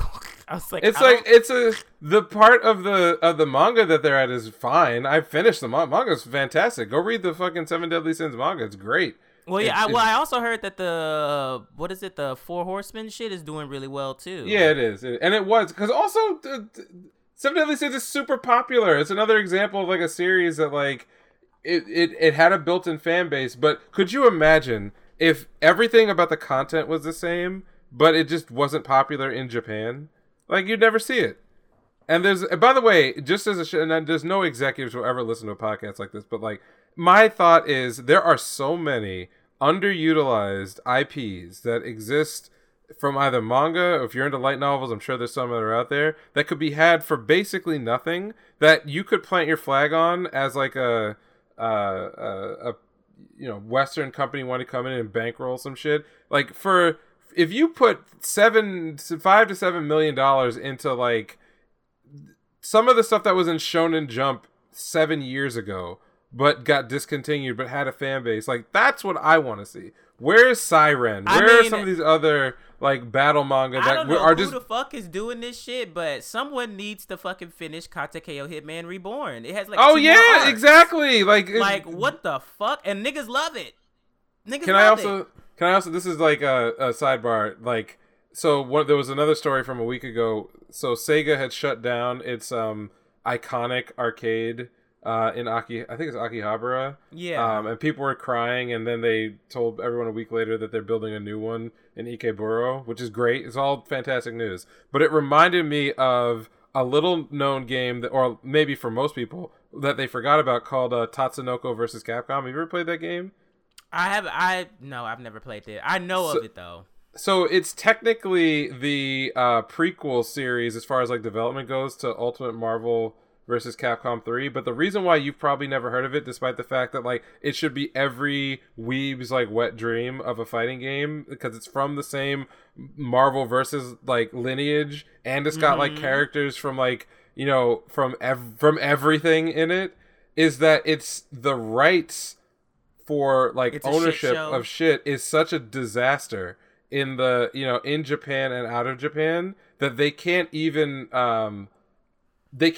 deal with the legal challenges of like, say, just putting a localized copy of it out on a Nintendo Switch, because I think it only came out for Wii, which is why it was ignored as a fighting game, because nobody played Wii for fighting games. Yeah. But I mean, like this sort of brawl, right? And so this sort of hell that some properties find themselves in, that's a perfect time for big Western money to come in and just buy rights and just say fuck it, we'll settle the legal problem with money, and then we could get cool shit again. But of course, we cannot. So I saw that Disney shit. I took one look at it and I'm fucking done. Thank God they chose series that I will never watch or never have any interest in watching. Yeah, they can do their little, like Disney princes into anime shit. Like, the only thing that's gonna happen is people are just gonna make fan art of them fucking. Like, big deal.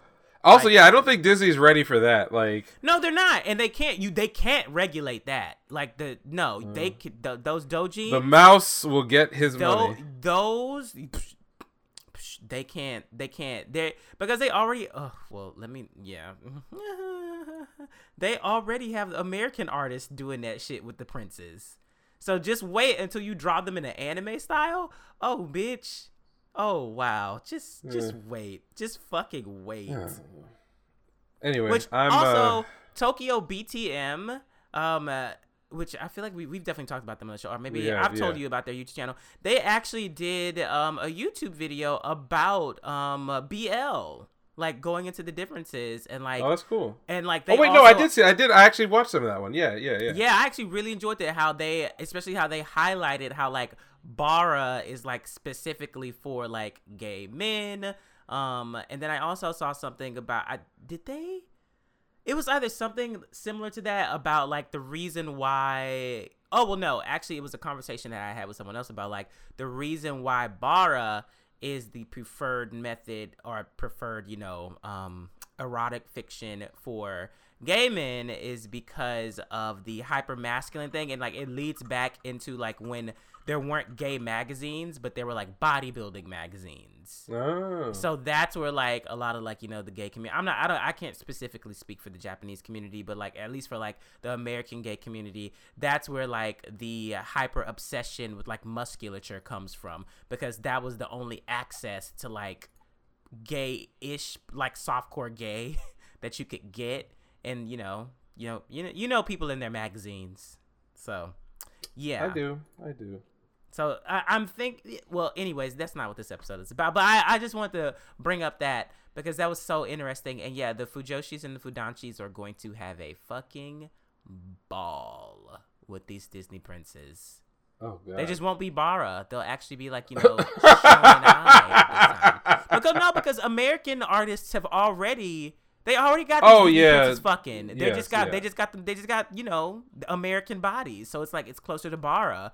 But now they're just going to, the ladies. It's the ladies' turn. Well, it's not the ladies' turn. It's the Rotten's turn. Yeah, it's everyone else's turn. Yeah, but yeah, Disney, fuck off. Don't. Well, it's too late. They're going to do it. Oh, just choose some shit I don't care about. Maybe they'll want to sponsor one day. I don't care. I don't fucking care. Just you do some shit that I'm not trying to watch. And we're cool. Yeah, just don't touch. Well, no, they really can't even touch most of the. I think what you said is absolutely correct. If they go and they like get something and they revive something that like people want it revived, and then it doesn't perform the way that they want it to, and then it just dies again, then problems. Yeah, I will. So before we sign off of this topic, I want to just highlight that there are examples of Western collaboration that turn out very, very well. And it goes both ways. So like one where the Japanese studio is leading and one where the Western studio is leading. I think Hero Man, that was produced in concert with Stan Lee and Marvel back in the day. I think that it is a perfectly understandable and reasonable and fun to watch anime. Didn't Stan just like all he did was provide like the designs? Yeah, he did some like character design stuff, but like that was basically a Japanese studio taking a partnership and running with it on some original. Yeah, it was Bones. Yeah, it was Bones. Yeah. And it was a high quality. It was original idea. It was cute. It was like set in the U.S., but it was obviously just an anime. Like everything about it was like had the trappings of that. I really enjoyed it. It wasn't a heavy show or a difficult show to watch, and I would generally just recommend it as something for kids. They could really, it wasn't cheesy. It was just interesting. The other side of that, where an American company led, and this is back to my OG status, is Big O.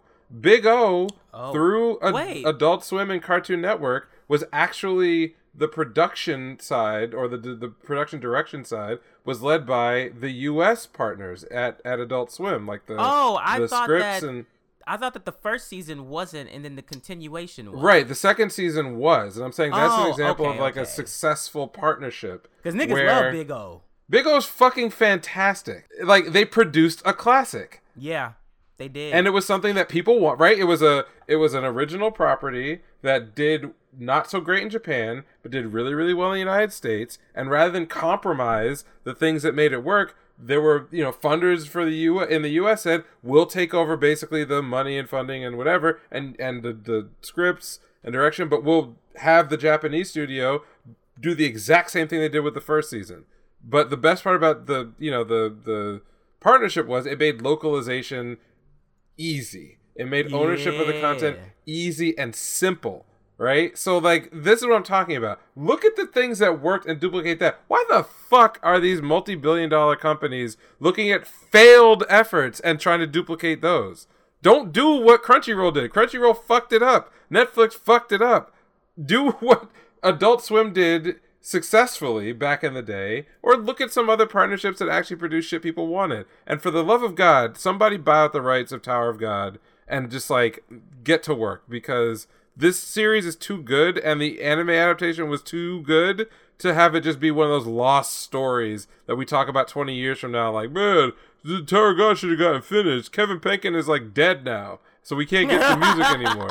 Like, I don't want that to be the case. That fucking sucks. They had the fucking Russian orchestra doing shit on, like, what a lost. Anyway, I'm done ranting. I'm done. I mean, we deserve. We deserve all the things we deserve. Hurts my soul. We shall see, though. We shall. Who knows? Who knows? I know. But yeah, I mean, I don't have anything else to talk about today. I ain't got shit else. I feel like I've ranted enough. I'm done. What are my recommendations for the week? I don't even know.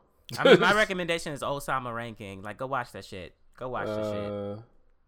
I guess I'll recommend, was it Soul Station Necromancer, which is a manhwa I was reading recently. Really kind of short because it's just started this year. I think it's pretty good. I like the art. I like the story. It's a little paint by the numbers in some places, but it's pleasant, and it's an interesting take on the dungeoneering subgenre. But yeah, that's about it. Nothing new. Oh, actually, Rebuild World is a manga that's been going on for a really, really long time. It's one of those like monthly releases. If you're looking for something that's like I don't know, like a little like harder sci-fi, definitely very violent, but also like it's got some like fan service built into the concept. Like it's not too annoying. But pick it up. Like it's an easy read, and doesn't have too many volumes out. Maybe like are they in the 50s? Maybe something like that. So just something to read if you are bored. But yeah, that's it. That's it. All right. Well, make sure you follow us on Twitter at @anime_savants. And then also follow us on Instagram, YouTube, TikTok, and Facebook at just regular Anime Savants. Yep, you can hit me up on Twitter at Neural Handshake. And that is it for the week from me. All right. Bye. Peace out. 3、4